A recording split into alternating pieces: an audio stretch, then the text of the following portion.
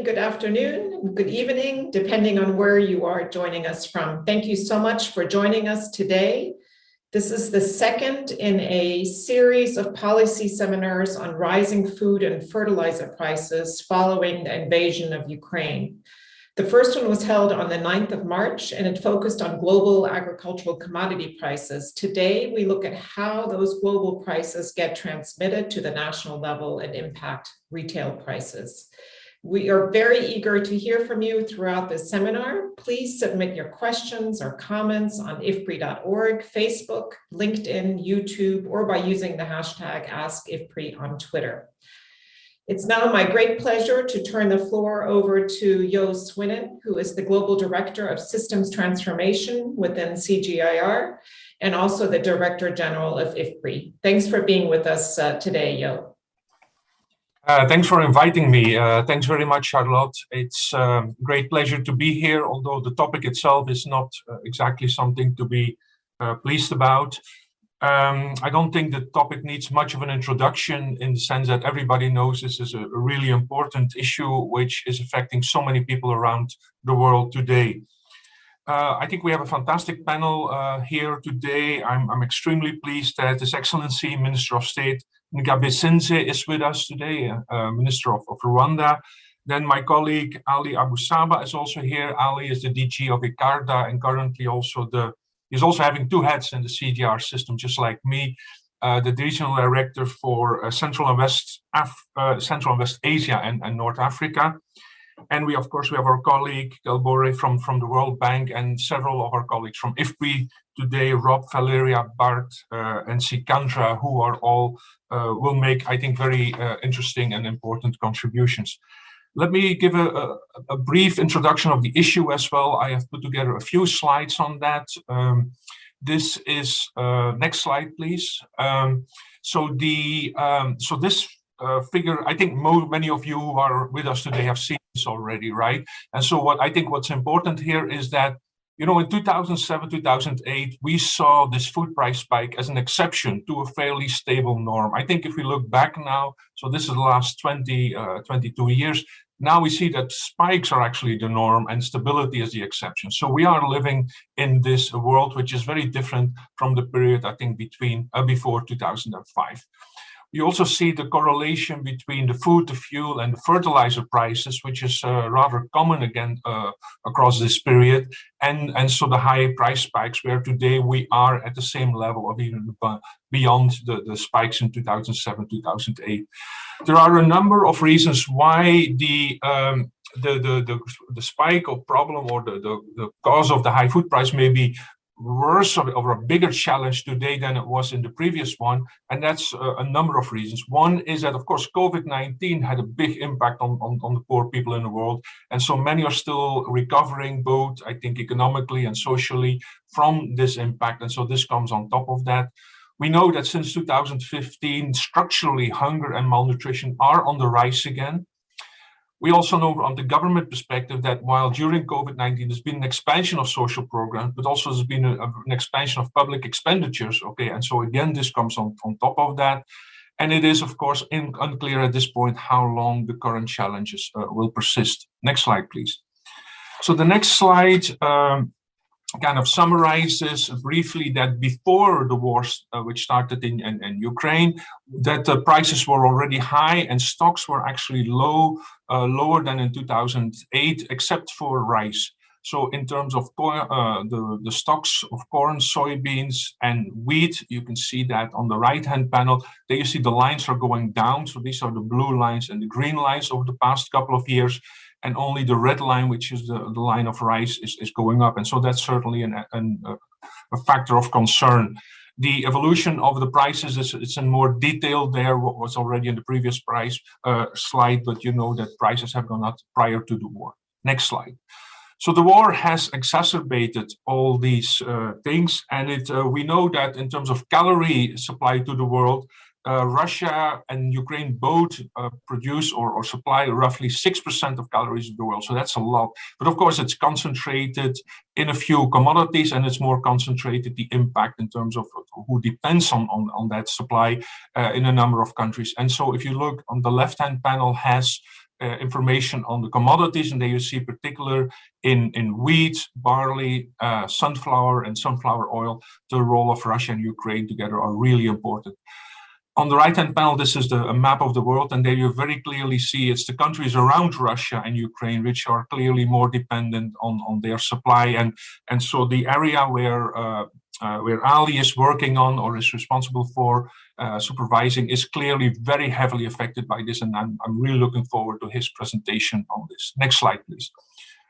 On the, it's not just the food, okay? It's also the food production system itself, which will be very strongly affected both by the war itself, by the disruption of the supply channels there, the infrastructure, the export constraints, but also, and so this is also translated in, for example, the increased price in fertilizers and fuels. Also, these prices were on the rise, and clearly, it's not just Russia; it's also Belarus, which is facing sanctions, where the fertilizer exports are really significantly affected, and these are really important supply channels for the world. And again, it is geographically concentrated in a number of countries, and you see that several African countries are really very heavily dependent on this. Next slide. I think throughout, I'm not going to go into details here. I mean, the key point is there are policies that need to be looked at, taken care of, redesigned, but also sometimes not being introduced in terms of, think about trade restrictions, etc. So both at the regional level, at the global level, and at the country level. And I think today we'll hear a number of discussions on these things. I'm not going to go into that, but it's obviously extremely important. And then my last slide is about our own work, okay, how it's affected. I think there you know that, or you may not know that IFPRI has been extremely active on this already for a month now. We have a series of blogs, a series of events. And I think it's very important that we have the capacity to do this. And in order to have this capacity, we need to invest in this. And so this is a factor which is really important right now when we are thinking about the restructuring of IFPRI and the CGIAR system in terms of investments. So I focus here on the policy side of things, if you want, and I know Ali will talk about some of the other investments that are needed, more in terms of technology and management structure that are also undergoing in his organization and in the CGIAR as a whole. So with that, Charlotte, back to you. Thank you very much, Jo, for that overview. We are now going to turn it over to Ali Abu Sabah, who wears two hats as the Regional Director of the Central and West Asia and North Africa for the CGIAR, and he's also the Director General for the International Center for Agricultural Research in the Dry Areas. Ali, the floor is yours. Thank you so much for this kind introduction. Glad to be with all of you here today to discuss this, the topic of the hour. So, you offered us an excellent overview in, looking at the drivers of the problem and how the food prices are affecting, the whole world. And what I'm going to try and do is possibly to try and take a bit more focus on the Middle East and North Africa, maybe the whole of the Siwana region, and how this is affecting, the individual countries, and possibly from there go and share some of the innovations within the CG that could help countries adjust and adapt to this. And of course, the greatest challenge is that we do not know how long this crisis will prevail. So if you can move, next slide, please. So I think, what is most critical with this rising food prices is that this comes at a time when the region is already facing very, very serious challenges. The whole question of conflict, malnutrition, high population increase, land degradation, climate, water scarcity, and climate change. And of course, these are basically constitute together what we like to characterize as a perfect storm. So when you have rising food prices, this automatically triggers a very, very unfavorable response from the people, and rightfully so. And of course, this also puts the whole question of rising food prices at the center of what the governments are trying to manage in the region. Next slide, please. We have seen a very different and also very diverse way of response from the countries. We have seen countries looking forward to purchase more wheat and more food from other sources, like in Lebanon. But the challenge there is that there is insufficient storage capacity, especially after the unfortunate events that happened. So even though you may be able to source the wheat, you have serious challenges about finding the right infrastructure in place. There are also, many countries that are struggling with severe drought, like in the case of Morocco. Good rains, like in certain other parts, and possibly even a bumper crop this year. But what we are seeing to be really common among all the countries in the region is that they're looking for a more sustainable way of responding to the crisis, and that has been through the diversification. First of all, being able to generate more food. It may not necessarily be wheat in the forum, so looking at replacements and different sources for human food, but also something to feed the animals. So within this context, the 1CG has been looking at how to support these countries where the desert dominates a large part of these countries. So we came up with the concept of an integrated desert farming that looks at the existing CGIAR innovations, bringing the land together with the water, together with alternative sources of protein like fish, bringing the small ruminants, and how you would look at this as a collective package of innovations that can produce more food for the people, but also alternative ways for looking and generating more feed for the animals, so that you're able to compete less with the traditional sources of food, but at the same time, you're able to maintain and add value along the value chain. So what this integrated desert farming seeks to do is to look at what are the available natural resources that can be exploited to be able to generate more food. So we've looked more broadly at the region. The region has abundance of solar energy, so that allows the use of clean energy to pump water out, and possibly through investments in modern irrigation systems, you're able to deal with the issue of water scarcity and be able to actually save significant amounts of water to grow crops. We've been looking at alternative sources of animal feed, such as cactus, that is really loved by the animal, the small ruminants that are typical to this part of the world. Feeding the camels with this kind of thing could potentially save up to 40% of the straw and alternative feed sources such as barley, which you can now start to divert to make bread as a substitute, or as a key ingredient, mixing it with wheat flour, so that you're able to produce what people like to eat in this region, which is bread. We've been able to look at the more adapted species of small ruminants, those that are naturally adapted to the heat, that it consumes traditionally almost half the water that the traditional livestock would consume, and making this to be part of the system. We've been looking at non-traditional crops for the CG, but that are quite prominent in the region, such as date palm, looking more broadly, and other types of trees, such as fig trees, olive trees, and how you could bring in an entire system that would maximize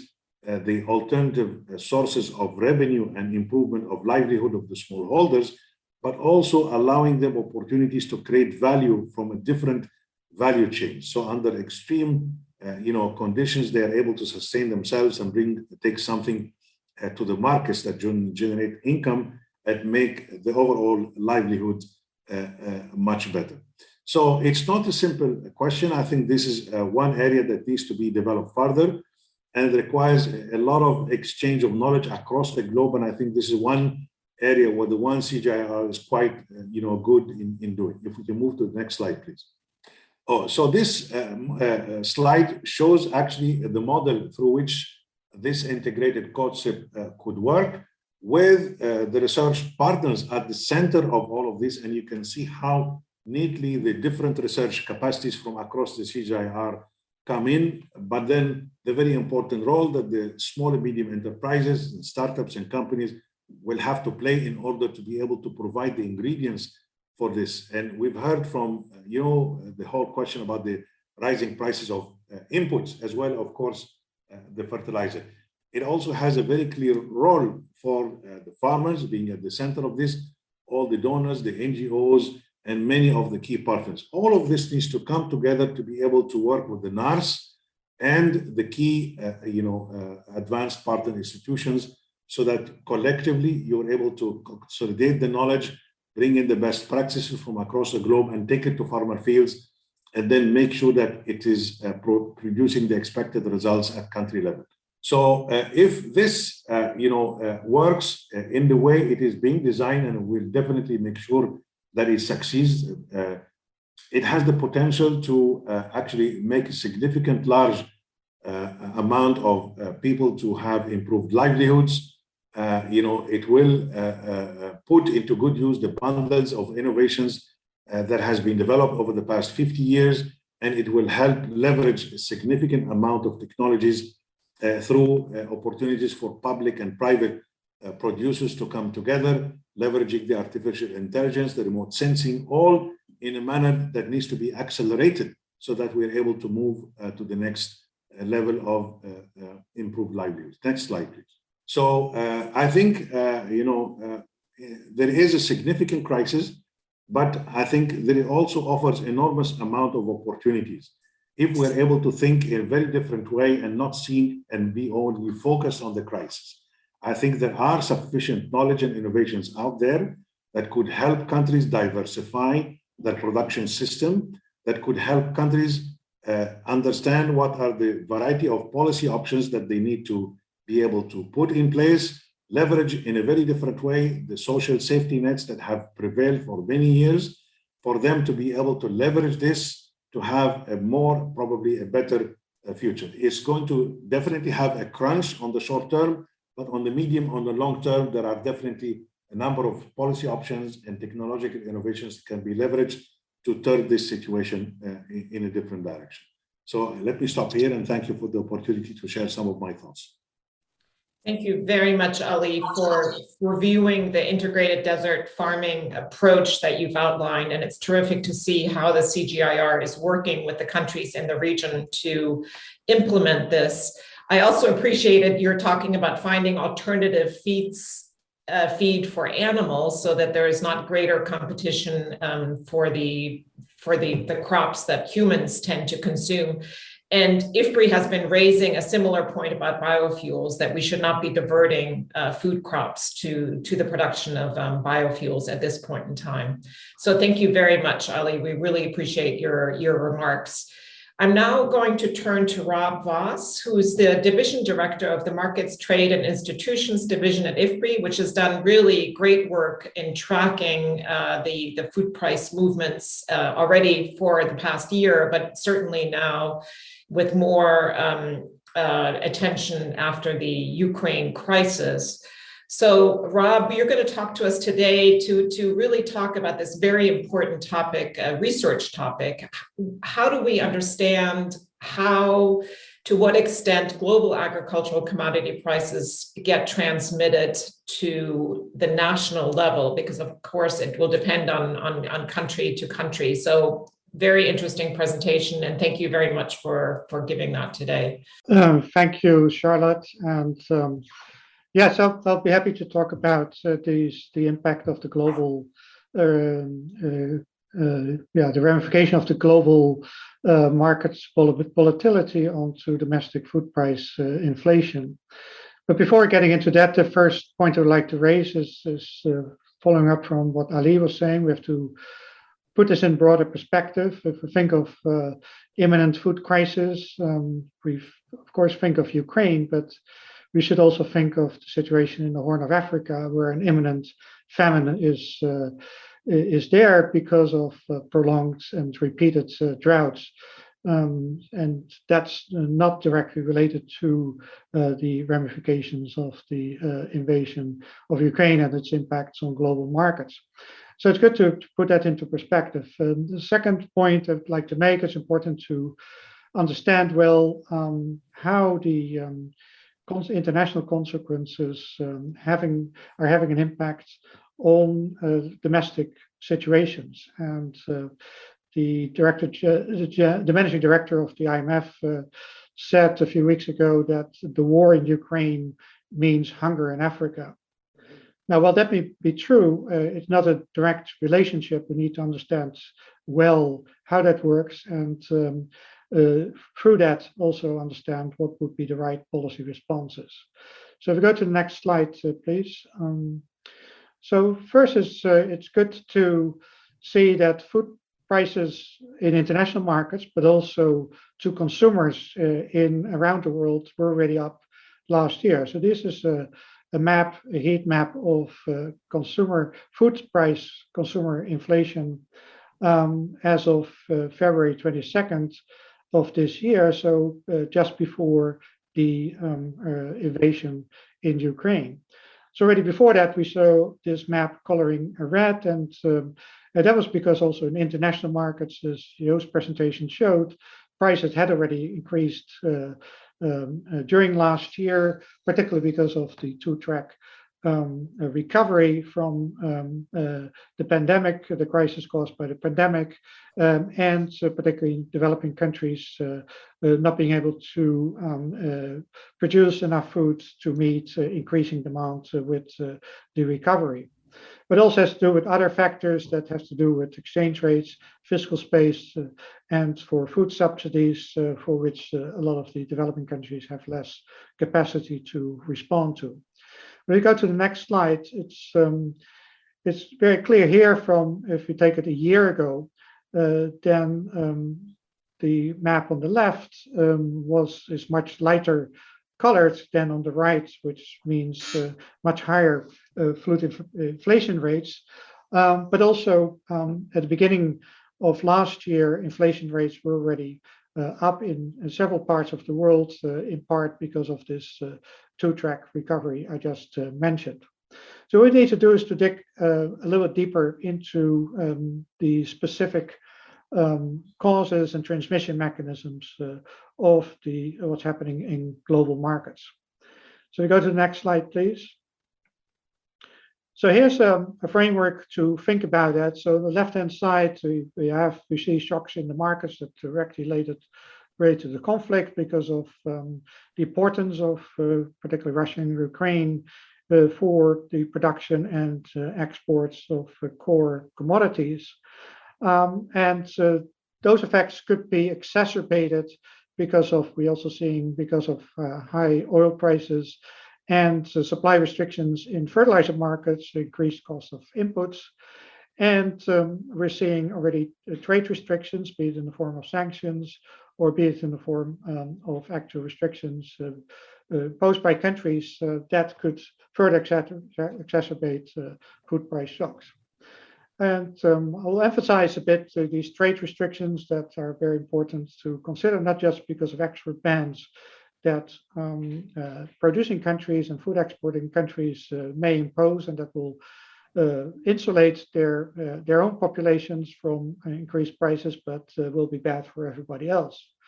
On the other hand, what we've seen and we know from the crisis in 2008, 2009, and 2010, 2011, that many food importing countries then respond by lowering import tariffs on the food items to insulate their consumers, but that will drive up demand for food imports around the world if that happens on a large scale, and that then will further drive up food prices and exacerbating the shock we have. So we need to understand this dynamics well before we derive consequences for what it means for impacts at the country level. Then, of course, the vulnerabilities of countries will depend on how much they depend on imports of key staple foods, exchange rate, whether they have enough strengths, macroeconomic strengths to protect from further devaluations, particularly in food importing countries that could drive up the cost, the fiscal and other financial constraints that will determine to what extent countries are able to insulate their populations from the food price shocks, as well as, of course, the food production capacity inside the country and resilience to shocks like these, but also other shocks like weather shocks, as I mentioned in the beginning. So those elements may conspire against food security because of high vulnerability. And of course, as we'll see later on, impacts at the household level particularly tend to impact hardest on the poor because they spend a lot more higher shares of their incomes on food items, and hence the food impacts will be bigger. But we have to weigh all these factors in order to understand how the global trends impact on domestic price increases. So here's some recent work that we have been doing together with my colleague David Laborde, and which provides you with a quick overview of the degrees and the different types of vulnerabilities that countries are exposed to. I just won't go over all the details here, but the first major conclusion is that we have to be very careful in differentiating the impacts on different countries.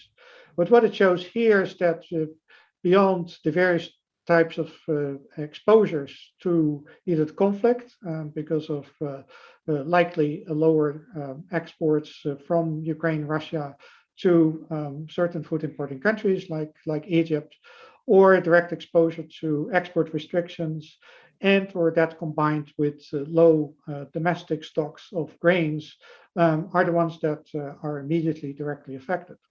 I'd like to point at all the orange-colored countries on this map, which are basically the countries that are not that so much directly exposed to the impacts of the conflict in the Baltic Sea area, but rather because of the general food price increases and because of high share of food costs in consumption and in GDP and in import shares that are affecting these countries. And as you can see, these are a large number, probably the majority of the low and middle income countries. And here you can see how that may impact these different degrees of vulnerability. And here's one of the couple of the most affected countries. Let me just focus here on one of them, the kind of vulnerabilities we see, a country like Yemen, which imports about 82% of their calories, of which 22% from Russia and Ukraine. The total calorie consumption at risk, be it because of the trade ties or because of the exposure to export restriction directly, indirectly, is 44%.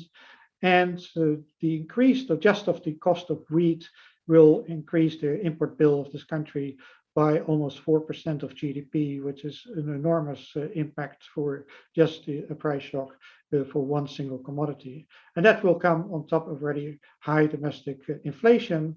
And what you cannot see well here, because it's cut off here, but the food insecurity in Yemen, of course, are already very high, affecting about half of the population. We'll hear more about the Yemen situation later on. So here's what I said. So it's very clear the transmission effect and the impact on food security will depend on income levels and existing food insecurity situation. But this is just to underline the point already raised, is that lower income countries as well as lower income households are much more vulnerable simply because they spend much more of their income on food. Go to the next slide. Here's one of the lessons learned from the past food price crisis. I'll just highlight two elements here. One is that at that time, the estimate was that the impact of the 2010-11 crisis, accounting for all the shocks plus the insulation measures that countries did, which is, you can see from the left-hand side, that the world market price impacts did not fully translate, maybe just for half of it, into domestic price inflation. But ending up into an increase across the world, but mostly affecting sub-Saharan Africa and South Asia, of about an increase in number of food insecure people of about 8 million people, is about 1%. So that's significant enough, but it's also not as major as some news reports would like it to see. And also in this, that the adverse effect of certain insulation mechanisms, particularly the trade mechanisms, account for about 40% of the increase in food insecurity. Hence, the conclusion here is trade policy as an insulation measure is not a good device. On to the next slide, please. So there's some recent estimates as well by FAO. We're still looking at it ourselves, but largely we see a range of, in terms of moderates and severe impact scenarios of possible increased from what we know now of the crisis, increased in the number of undernourished people around the world of between 8 and 13 million people, just by looking at the impacts on wheat and maize prices, which is fairly similar to the impacts that we saw with the 2010-2011 crisis. But maybe more importantly is that the main impact is indirectly on what I called before the category 6 countries, the orange colored countries in the vulnerability map, meaning that the story is not just about wheat and about the Ukraine, but the indirect effects it has on global markets and mediated through the other vulnerability factors onto food insecurity around the world. Well, to my next and last slide, and I'll conclude with that. So what does it mean for thinking about policy implication in the short run? Very clearly, we should avoid using trade policies to insulate the impacts of this crisis for consumers, be it through export restrictions or through reducing tariffs on foods. And likely, we should ideally also avoid sanctions hitting food and fertilizers. If politically that would seem difficult to do, then at least we should have compensating measures, particularly by facilitating access of food importers to alternative suppliers. That's also not a given. And also allow facilitate usage of the still pretty ample available food reserves for exports to the most vulnerable countries. So that will require quite a bit of international coordination. Then to insulate the poor, it's very important that we countries, particularly with high, have to foot very high import bills, get balance of payment support and fiscal support in order to avoid having to recur to trade restrictions and trade measures to insulate population, but rather do it through social protection measures and support for international food aid for those countries that are in dire need of more direct food assistance. And then lastly, and that brings me back to my initial point, we have to look beyond the current crisis. We have more and better monitoring mechanisms in place, not just to be prepared to give the right answers and tailored answers to the present crisis, but also the future crisis and other crises, as like what's happening now in the Horn of Africa, to be prepared. And we can only do that if we do that on a systematic basis, and that's what we're trying to work on and put in place at CGIAR and at IFPRI. So thank you very much, and apologies for taking more of my allotted time. Thank you very much, Rob, for walking us through the different factors that determine a country's vulnerability to the high global prices. And we'll hear a lot of that later in the presentations on particular countries. And also thank you to you as well as Ali and Yo. All of you have stressed that, yes, this is a particular crisis, of course, but there are, we've already seen other crises, and crises are likely to continue and perhaps even become more frequent with climate change. So we need to be sure that we are monitoring the situation very closely all the time. I think that's a really important takeaway from your presentation. We're now moving to a country, and it's a very special country of Rwanda, and we're very honored to have with us the Honorable Minister of State in the Ministry of Agriculture and Animal Resources, Dr. Gabitsinze, who will speak to us about the situation in Rwanda. Let me point out that he has been in his position since March of 2020. Prior to that, he was a member of the parliament, and very importantly, I think also for this seminar, prior to that, he was a professor at the University of Rwanda. So he is certainly well-versed in academia and the importance of research. Over to you, Minister. Thank you so much. First of all, I want to thank IFPRI for the invitation, but special thanks to opening remarks from Sweden, and we thank IFPRI even for the support they are giving us through the office we have here. Thank you to Dr. David with the team. We are happy to be here and to give you our history from last, let's say, 2 years, because from March, as you have said, we have COVID.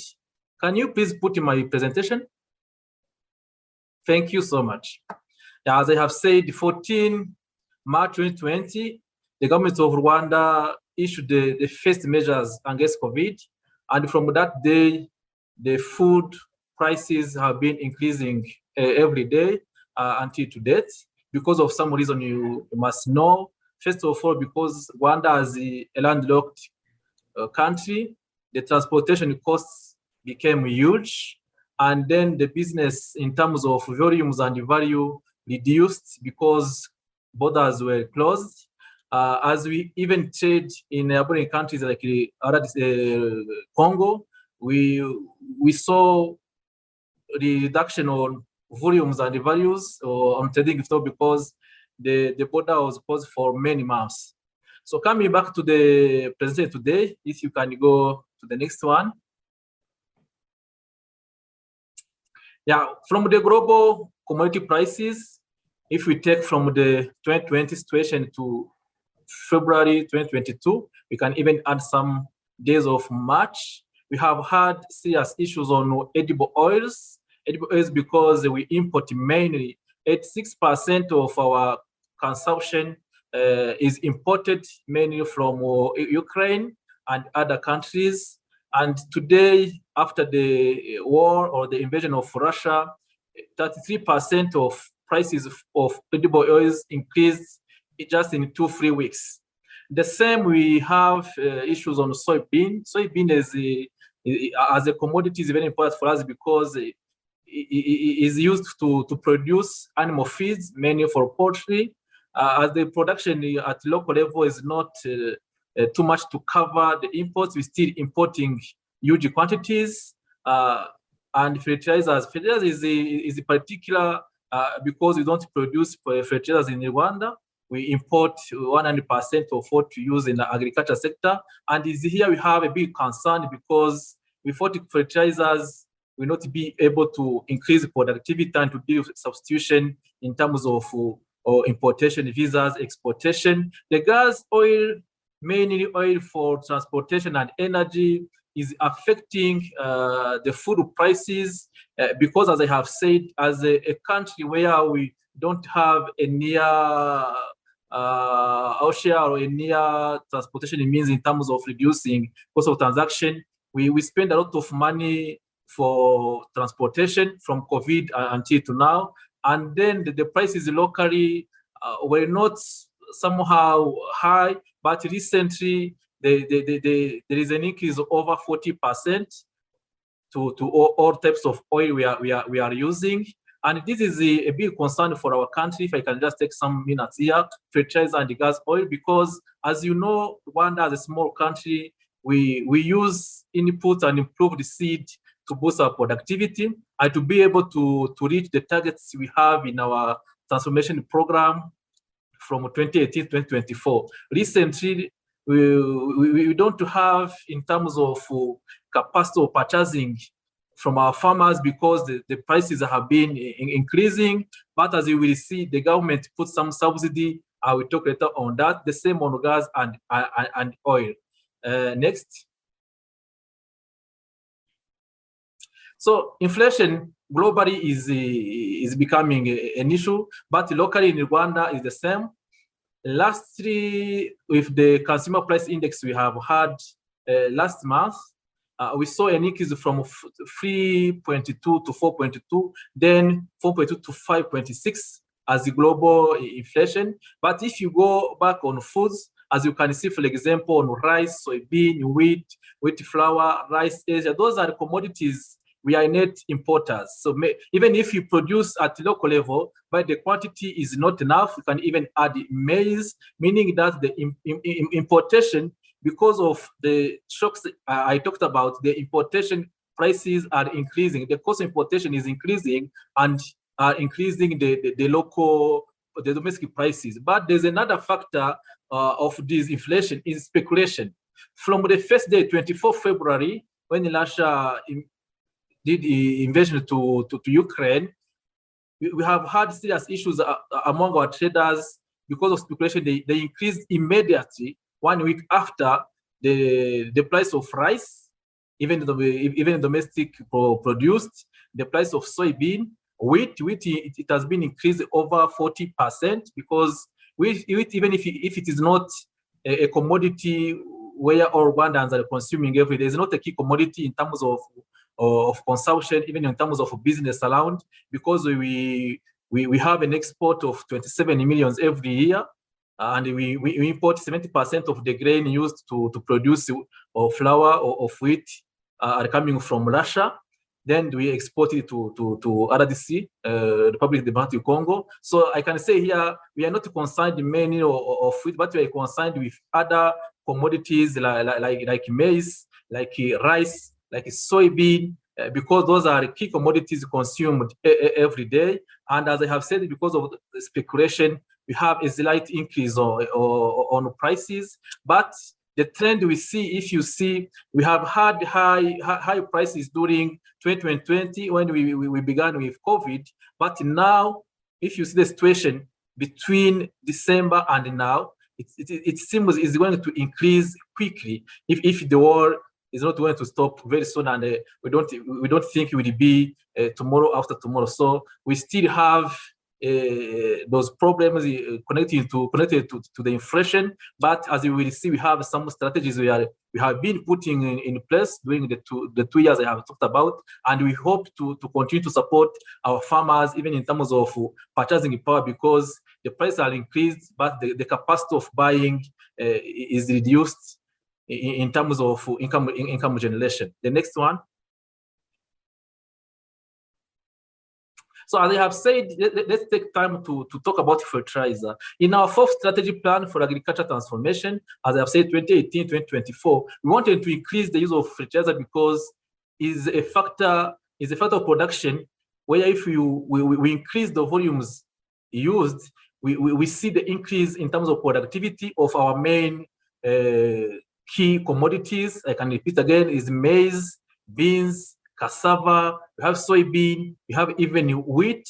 So now we have, as I have said, we have a decrease in terms of use because of the cost of fertilizer from the last 2 years. But good enough, the government put in place a moderate subsidy, as we will see under strategies, and at least you can say our farmers have been producing during the COVID and this time of the war in Ukraine. There's no big variation in terms of production. Then the cost of maintaining the progress to date is increasing dramatically, and we will see it will not be possible that the government continue to put money to subsidize if the price continue to increase.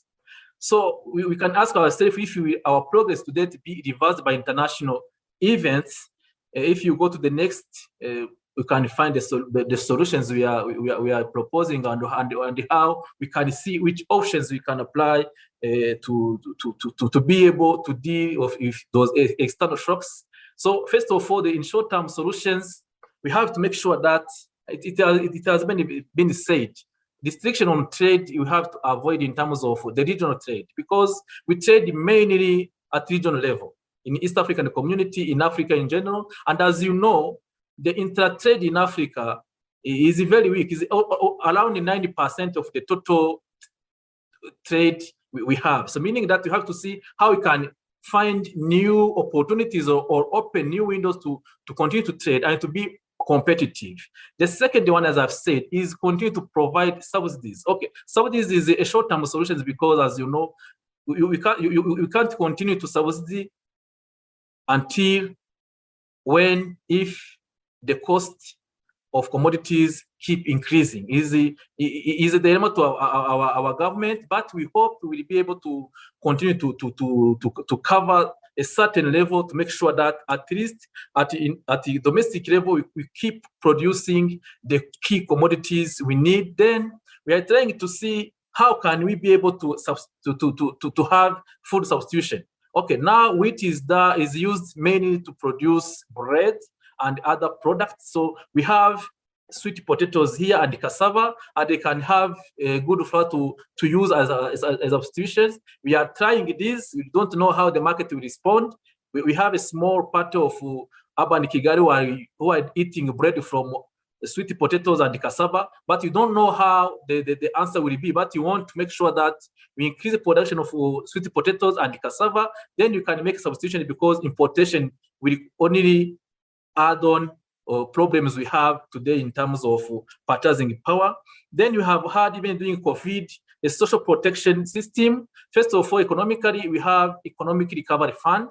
We give to small traders or business, even big, to make sure that they recover quickly. But there is another social aspect where we have been distributing food when was needed through our strategic reserve we have in our ministry. So we make sure that there is food with grains, beans, maize, flour. So we are ready. If needed, we continue to do it as we have done it during COVID.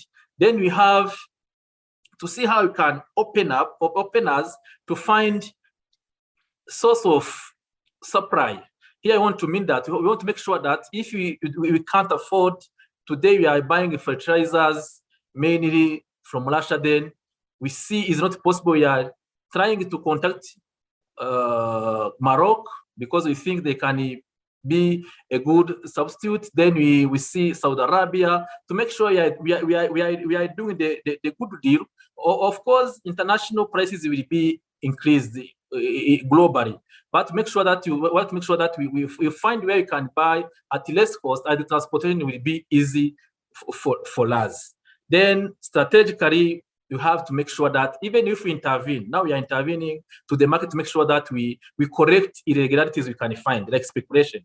But we can't force the market. We want the market to work itself. We want to see business continue. So as government, we make sure that we facilitate, but we don't want to impose what can happen to the market. Medium to long term solutions. Of course, as a country where I have said you have a limited land, we have to find a way to boost productivity.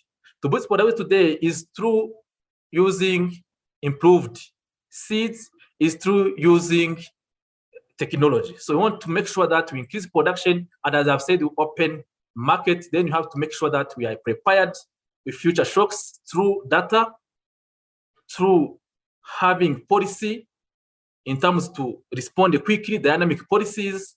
Then you make sure that our trade integration, as I have said, is more open than it has been in the last years. So I thank you so much, and is a chance again to be here as Rwanda to present. Thank you again, and we will continue to enjoy our collaboration with IFPRI. And again, we thank the office you gave us here in Rwanda, because we're working seriously on economic modeling to inform our policymakers. Thank you so much. Thank you very much, Minister. You put on one of your slides, there's a need to take some tough strategic decisions. And boy, have you outlined that extremely well. If fertilizer subsidies are already accounting for 12% of your budget, and then you think about all the other needs that you have, that is indeed a challenging situation. So thank you very much for outlining that for us. We will soon be moving to our Q&A session after the next set of speakers. So let me remind you again, please do submit your brief questions on IFPRI.org, Facebook, LinkedIn, YouTube, or by using the hashtag AskIFPRI on Twitter. We're now moving to a set of rapid fire presentations. These are rather short presentations to give you, again, a sense of what is happening in particular countries or regions. And I'm delighted to kick us off with Yemen. We've already heard some about the very challenging situation in Yemen. And now it's my pleasure to turn over to Sikandar Kurdi, who's a research fellow at IFPRI, to give us a little bit more of a deeper look at the challenges facing Yemen, of course, long-standing challenges, but now greatly exacerbated by the invasion of Ukraine.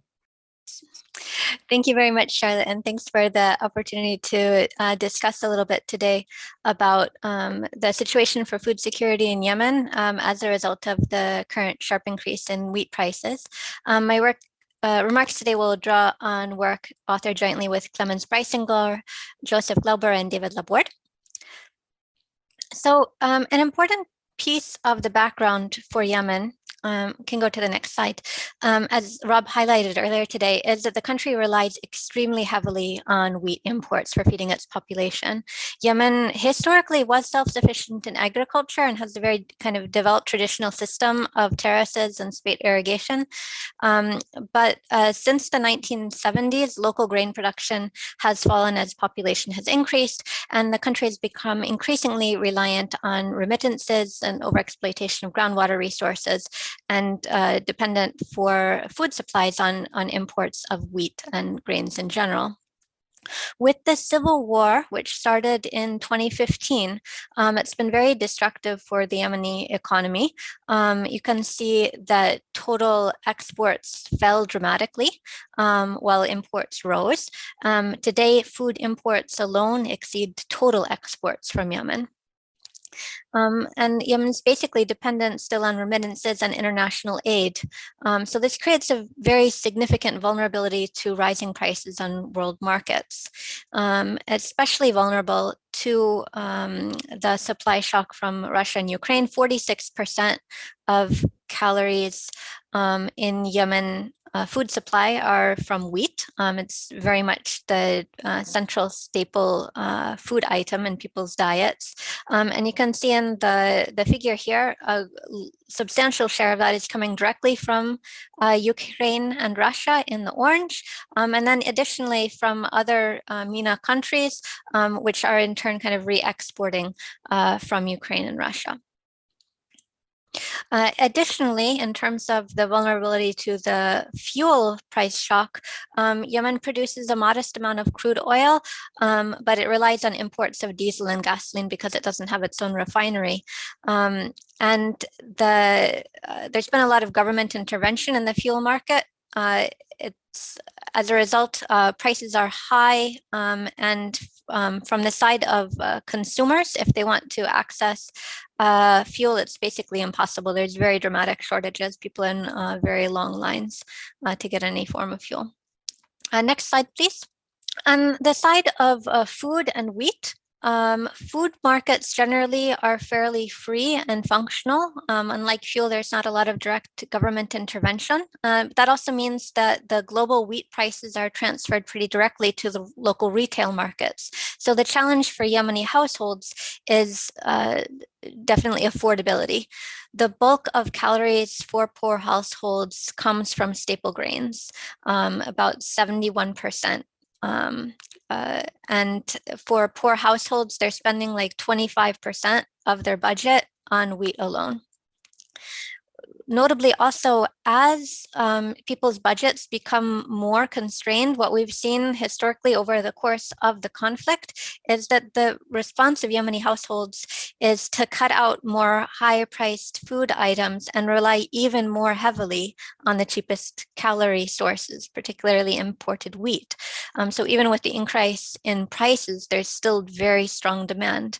And the alternative of ramping up local production is unlikely to make much difference in the short term. First of all, you have the high fuel prices that make kind of the irrigation prohibitively expensive because they're not able to power the diesel pumps, and also for transportation. And then you just have also the history since in the 1970s where the infrastructure in agriculture there is not at all oriented towards cereal production.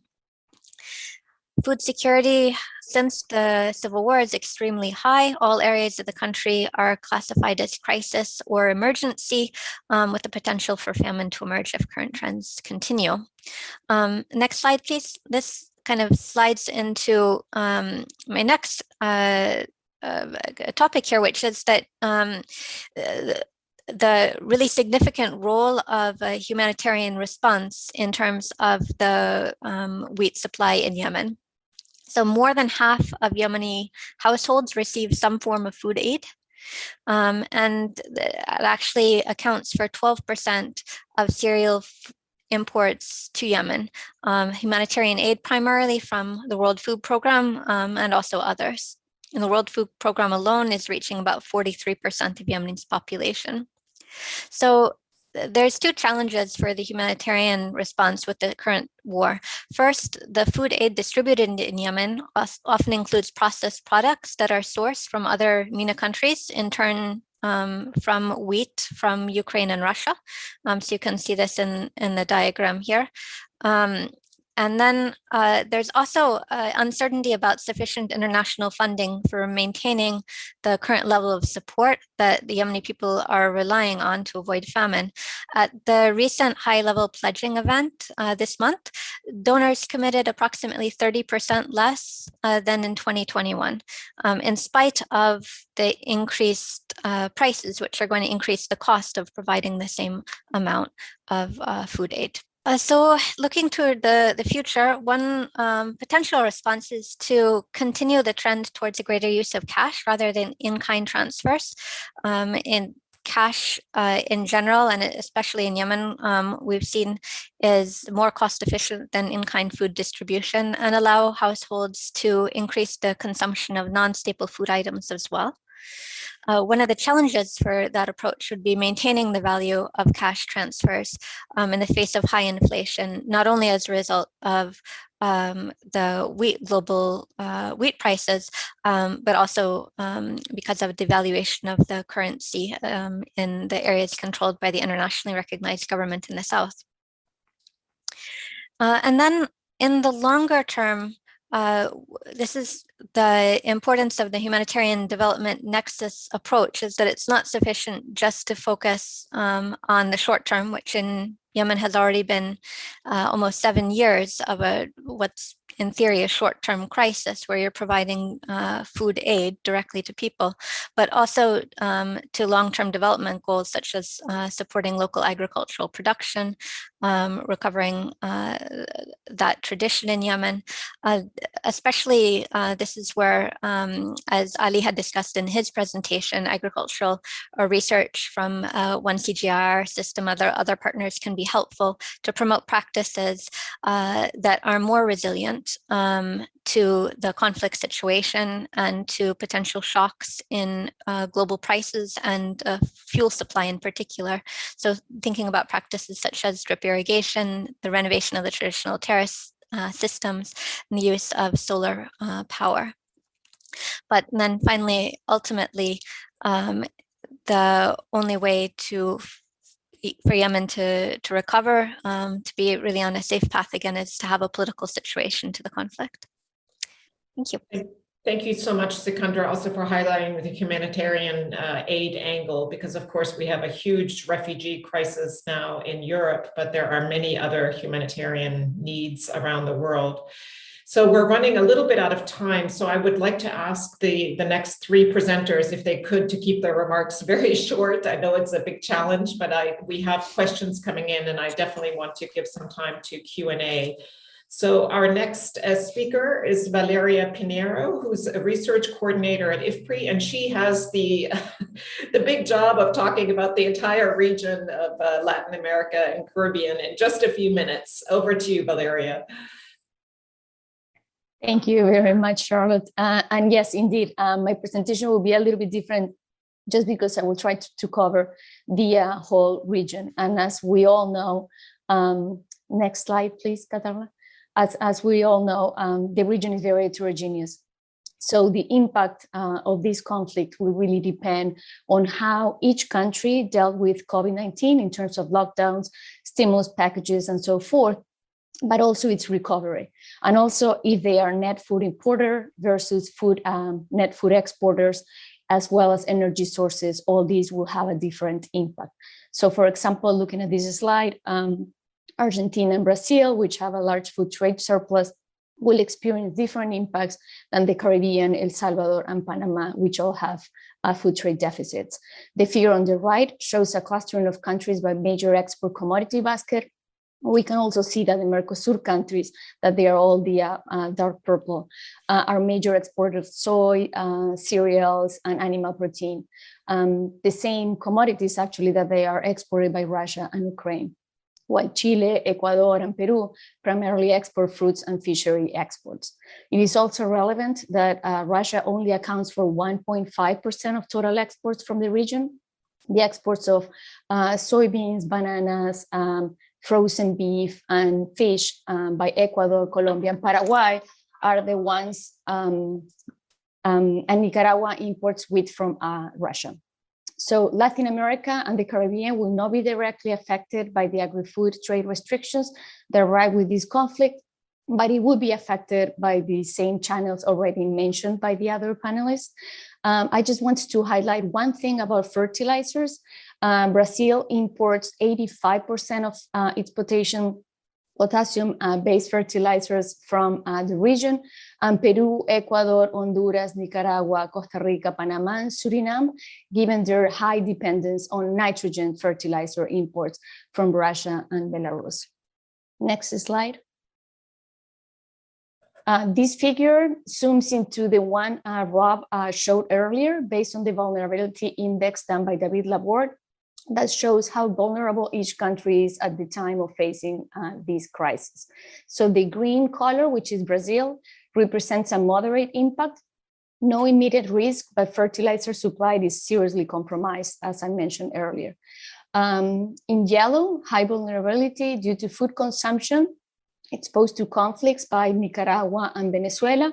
Their situation, of course, is not new, but it can be exacerbated. The blue that only represents Panama is a high risk of food price increase due to last month changes. And then in light blue or turquoise is high vulnerability due to large increase in the food cost compared to GDP is expected, and that represents almost all the rest of Latin America. Next slide, please. This slide showed just 3 of the indicators that are part of the vulnerability index showed in the previous slide. Others included the amount of calories consumed by each country that comes from Russia and or Ukraine, or the amount of calories that will be affected by export restrictions. Either of them were relevant for Latin America and the Caribbean for the reasons that I already mentioned. However, food inflation, that's the figure on the left, highlights high inflation in Venezuela and Argentina. Both of them come from even previous to the conflict, and they are related with macro and political reasons. But Argentina using export restrictions are very inefficient ways to curb inflation. And then the figures in the middle shows the 12-month variation of the current account as percentage of GDP for all goods, and the one on the right, it's only for food. A lighter color means an improvement in the current account. And I just want to highlight the increase in imports on all goods in Panama and the benefit of Mercosur countries when related to food. All this will relate to import capacity for these countries. We will have a blog this week that will analyze these vulnerabilities and the conflict in Latin America. And the next slide. So I just want to highlight some of the things that I think that are important for Latin America, just not be very repetitive. So I would just like to say that in the short term, for Latin America, we do have to resolve the problem of fertilizer. Otherwise, the food supply will be impacted for next year. And that will be related also with land expansion, so that we will have to be very careful how we play that one. Then Argentina's export restrictions and price control policies, again, not new, but they are increasing in complexity and impact. And then the financial flows and interest rates that impact the already troubled fiscal deficits in the region and their capacity to have the safety nets, the proper safety nets to deal with these increases in the food prices in countries. Then in the longer term, there are 2 things I would like to highlight. The first one is that this may open up export opportunities, mainly for countries that export milling products, grains, fats and oils, and oilseeds. This is especially interesting for the case of Mercosur countries, but also, for example, Colombia as a palm oil producer. And the second one is the diversification of suppliers and demand side becomes even more relevant. For example, Mercosur countries should think of strategies for not relying on the Chinese market for their exports of soybeans. We will still have some uncertainties, so we still have to see what China will do by less amount of wheat related with stocks, buy from Russia at discounted prices that could create an opportunity for other countries to access production from Canada that currently is China's supplier. Then the second one is the Spanish government announced a temporary relaxation of the phytosanitary rules to import corn for animal feed from Argentina and Brazil. This could create a risk in this situation, makes a kind of bypass to the European Union Mercosur agreement and the irreversibility of the environmental damages that this could create. For example, in Brazil, there is federal legislatures are trying to push to open protected indigenous lands for the mining of potash. And then the third one is the impact on energy transition. Will we be impacted? How much? What's going to be that rate? And what about biofuels? So Charlotte already mentioned some of that, and I won't go into this for short time, but that is something else that we need to look into. So just to conclude, the current crisis has highlighted the importance of diversification in dealing with increased level of risk seen in the current world. The US-China trade tensions, the COVID-19, increasing natural disasters and conflict creates problems in logistics, and others impacted the accessibility and affordability of inputs and food products, which is translated in more volatility in the markets and the implementation of domestic policies that reinforces higher world prices. In particular, governments have to keep working on interventions that take care of the most vulnerable, like the safety nets. Thank you very much. Thank you so much, Valeria. Great overview of what's happening in the region as a result of the developments in Ukraine. Next up is Myanmar, and we're very delighted to have with us Bart Minton, a senior research fellow also at IFPRI and the leader of the Myanmar Strategy Support Program at IFPRI. Bart, thank you for walking us through, again, the very delicate situation that Myanmar is facing. Yeah, thank you, Charlotte. I'll give a little bit of an overview of what's happening in Myanmar. Next slide, please. Yeah, so Myanmar is one of the poorest countries in Southeast Asia. It has been really hard hit over the last year by two crises. First, the COVID-19 crisis, like a lot of countries, but in the case of Myanmar, because of the closure of borders by China, this was a big hit for them. The second one is political turmoil over the last year and creating all kinds of insecurity issues in the country, and was a big hit to the economy. And it has been estimated by the World Bank, for example, that the Myanmar's economy contracted by almost 20% last year. There are about 14 million people in humanitarian need out of 55 million currently. And so let's then look what's happening now with the food system linked, well, in recent months. First, we have to highlight the role of rice is the main staple in the country, represent about 60% of the calories of the people, and about half of the cropland in the monsoon season. The most important agricultural season is allocated to rice. It's, in a normal situation, is also a rice exporting country. Next slide. So what do we see happening with these rice prices in the country? Internationally, as you indicated already, we have not too many problems with the stocks of rice. And so compared to a year ago, the price of rice internationally is actually down. So if you look at the price of Thai rice, it was 90% lower in February than last year, but it has been increasing in more recent months. Now, international prices are down. That doesn't mean that local prices are down. So if you look at the graph on the right side, you see what's happening with retail prices in Myanmar and with farm gate prices. Retail prices are in green, farm gate prices are in red. Retail prices at the national level, they have been increasing over the last year by 15%. We see especially big increases in those areas that are affected by conflict, about 20% increases there. Now, if you look at the red bar, the increases for the farm gate prices, we see that these price rises are much smaller. They are about 5%. And so indicating that these differences between the retail markets and the farm gate prices are becoming bigger, driven by insecurity, driven by increased transportation costs, and driven by banking systems, banking problems in the country. Next slide.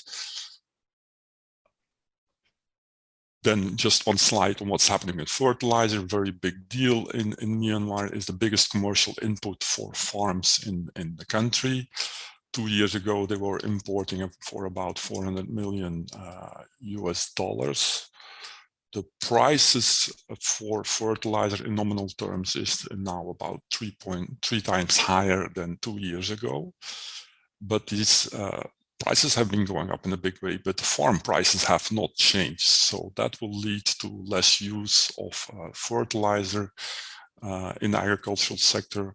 And so we will see a contraction of the rice and the agricultural sector. And so we have done some simulations to try to see what the impact would be. And so if you would have a reduction of fertilizer use in the agricultural sector by to have the level, that would lead to a reduction of output by between 9 and 12%. So the really dire situation in Myanmar, it's consumers are faced with higher retail prices and farmers are being squeezed with farm gate prices that do not change and then input prices that are going up in a big way. Thank you.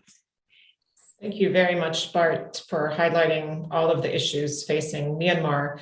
Our last presentation is on Ethiopia, again, a rather challenging situation in that country. And we're very happy to have with us Zerem Gachave-Klabora, who's an economist at the World Bank. Thank you very much for joining us, Zerem. Thank you very much for having me and giving me the opportunity to speak on this event. So I will be very quick on with the best interest of time as well. And already, as the previous speakers has indicated, the global prices are increasing, and this has been happening since the pandemic.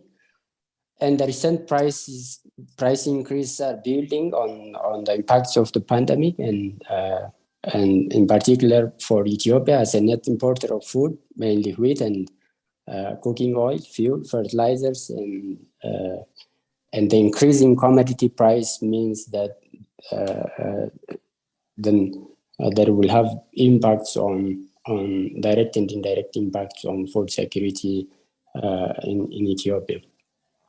So in addition to adding to the already dire inflationary pressure, the recent rise in global commodity prices might impact the agricultural production and productivity as fertilizer prices have soared, and we are hearing that fertilizer prices have already doubled.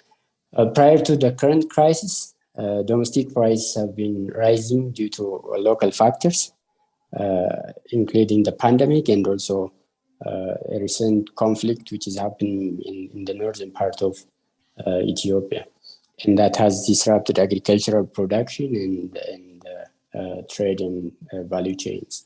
Inflation is mainly driven by food inflation, basically bread and cereals, cooking oil, contributing about 60% to the food inflation. And for the last 6 months, inflation has been running above 30%. And then the Ukraine-Russia crisis is adding further to the inflationary pressure. Next slide.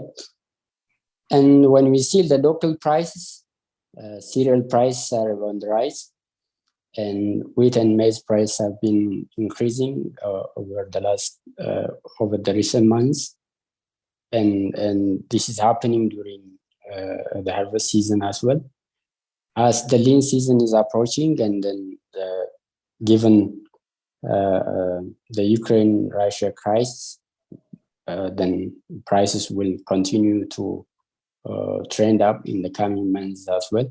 And Ethiopia is importing wheat from that region, from Ukraine or Russia. and the increase in prices means that the wheat import bill will increase, which will have an impact on the balance of payment of the country as well. So quickly going to the outlook. So the increase in fertilizer price may have an increase in productivity, may impact agricultural production, as farmers may not be applying fertilizer as they used to in previous years or in previous seasons. And rising wheat prices may increase food insecurity in urban areas. And government has been importing wheat to subsidize urban bread prices. And given the increase in prices, the import bill obviously will increase, and then the volume of import may probably decrease. And significant risk of reversing development might be happening, and more people may be falling back to poverty again, and poverty reduction gains might be reversing. So in the short run, what could be done is that increasing the coverage of social protection to safeguard the welfare of the urban poor and both the rural poor. And Ethiopia has a well-functioning social protection program in both in urban and rural areas, and then strengthening that and increasing the coverage of that social protection, provided the fiscal space allows, and then provided also the donor support is available, that would safeguard the welfare of the urban and rural poor, or the vulnerable section of the society during this increasing prices. And in the long run, enhancing productivity to reduce exposure to international commodity price and volatility might be important. And increasing productivity or domestic productivity would be important to safeguard or to be resilient for both the shocks from the international commodity price markets, and also from the shocks due to the climate change, which is also impacting agricultural production in developing countries, including Ethiopia. Thank you so much. That's all from my side. Over to you. Thank you very much, Sarion. Very good presentation. So let's move straight into the Q&A session. Understandably, we've had a number of questions asking in the short term, what are the opportunities for other producers to step in for providing the exports that Ukraine and Russia are no longer or may no longer be able to provide? So a question from Louis Sarand, are other countries in Europe or on the American continent able to produce sufficient quantities of wheat to plug the import gap for countries like Egypt, Lebanon, and others? Another questioner asks a similar question, scope for alternative sources to make up for Ukraine, Russia's supplies. So I'd like to turn to Rob on that question, and also maybe we can have Valeria jump in, because Mercosur, of course, is such an important provider of staples. And then if Ali maybe would like to speak to that question as well, but more from the perspective of how can we ramp up more local production of food to make up for that shortfall, or simply to combat the high prices that we're facing.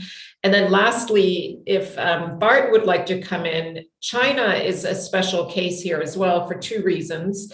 China, we understand, has pretty sizable food reserves, strategic reserves. Is there any opportunity maybe for China to provide some support to countries like Myanmar? And secondly, China is also a very important producer of fertilizers, but they have imposed export restrictions. What do you anticipate maybe on that front as well, Bart? So let's start with Rob and then move to Valeria, Ali, and Bart. Yeah, no, thanks for that question. In the short run, there are limited options. There are a few, but particularly if we take the nature of particularly wheat production in Ukraine and Russia, it's winter wheat, so it's planted in the fall and harvested in the summer.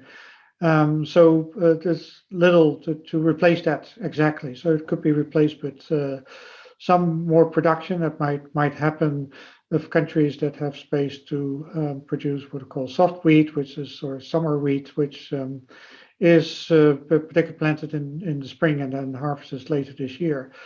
Now, that said, so that won't be an immediate response to potential shortages that may emerge now.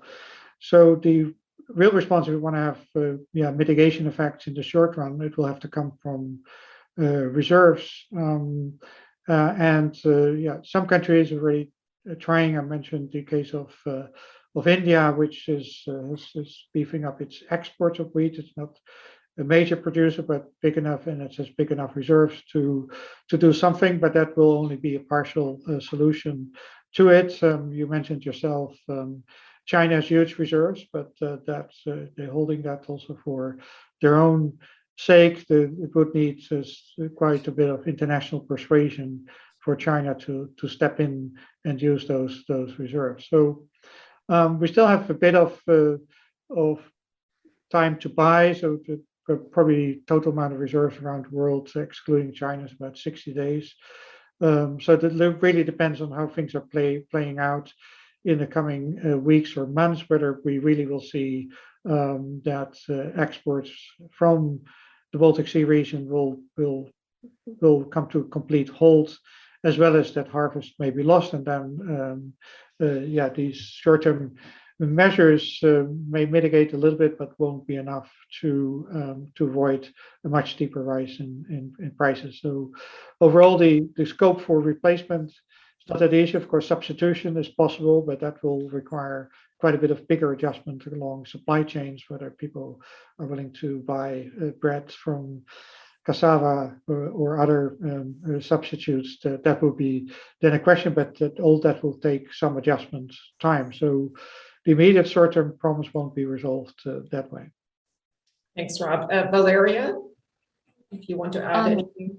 I would just add two more things to what Rob said.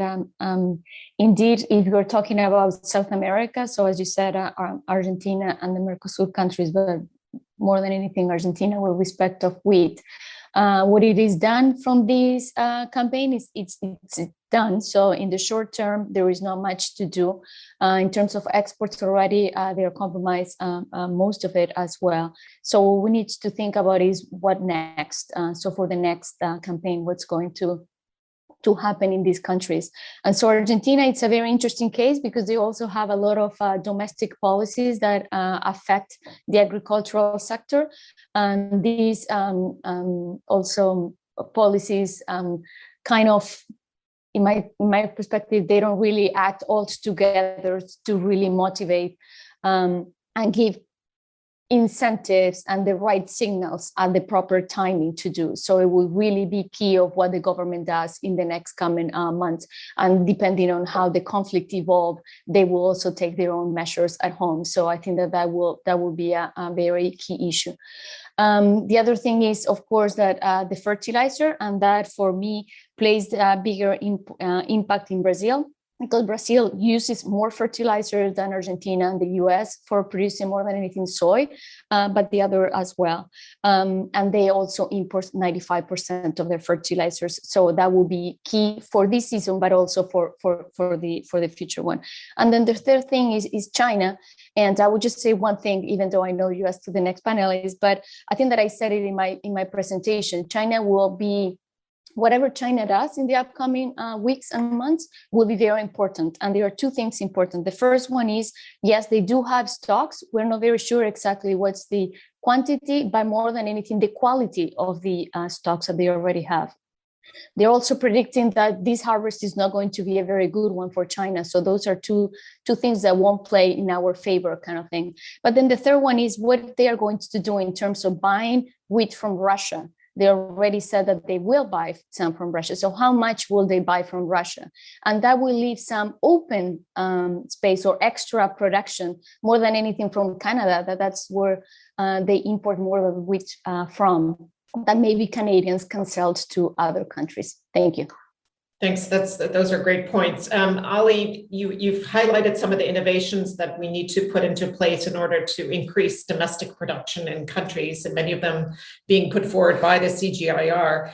Do you see any of that sort of playing a role in the short run, or are we talking more medium to longer term results that we expect there? Yeah, I think, it's more about the medium to long term. The immediate one will be around options for mixing alternative crops to wheat to be able to make bread, like in the case of barley. But even barley is largely affected because, Ukraine and Russia also are major producers of barley, although most of it goes to brewing. But let me just highlight one other issue for the Middle East and North Africa, because you have, it's not just the issue of supply, it's the issue of ability to buy. And I think under the rising food prices, these countries, at least 8 out of the 16, suffer from very significant economic challenges that makes even the availability of foreign currency to purchase, even if the supply was available, is a major challenge. So with the doubling of the prices, it's even much more complex. So it is only natural to look for, as much as possible, local solutions to the extent possible to complement the needs of the people in the region. Thank you. Thank you, Ali. Bart, do you want to come in briefly on Myanmar and possibility of working more exports coming from China? Yeah, just maybe something I could add. I don't see China stepping in a big way to help other countries. Maybe some selected countries that they are really very friendly with, they might help, but I don't see them stepping in Myanmar. One thing that I haven't heard mentioning is the issue with COVID in China, right? So they still are blocking a lot of their borders. So it's very hard to export anything into China or things coming from China into Myanmar, for example. This border has been closed for the last 6 months, 9 months. And so they open it for a week and then they close it again for a long period. So how they are going to deal with COVID will determine a lot of these things in these agricultural markets in these neighboring countries. Thanks, Bart. And of course, that's a point, I think, across the world, right? We're in this new crisis, but the old crisis is still with us. COVID is not yet in the rearview mirror, and supply chains are still backed up because of some of the COVID-related issues that have happened over the past few years.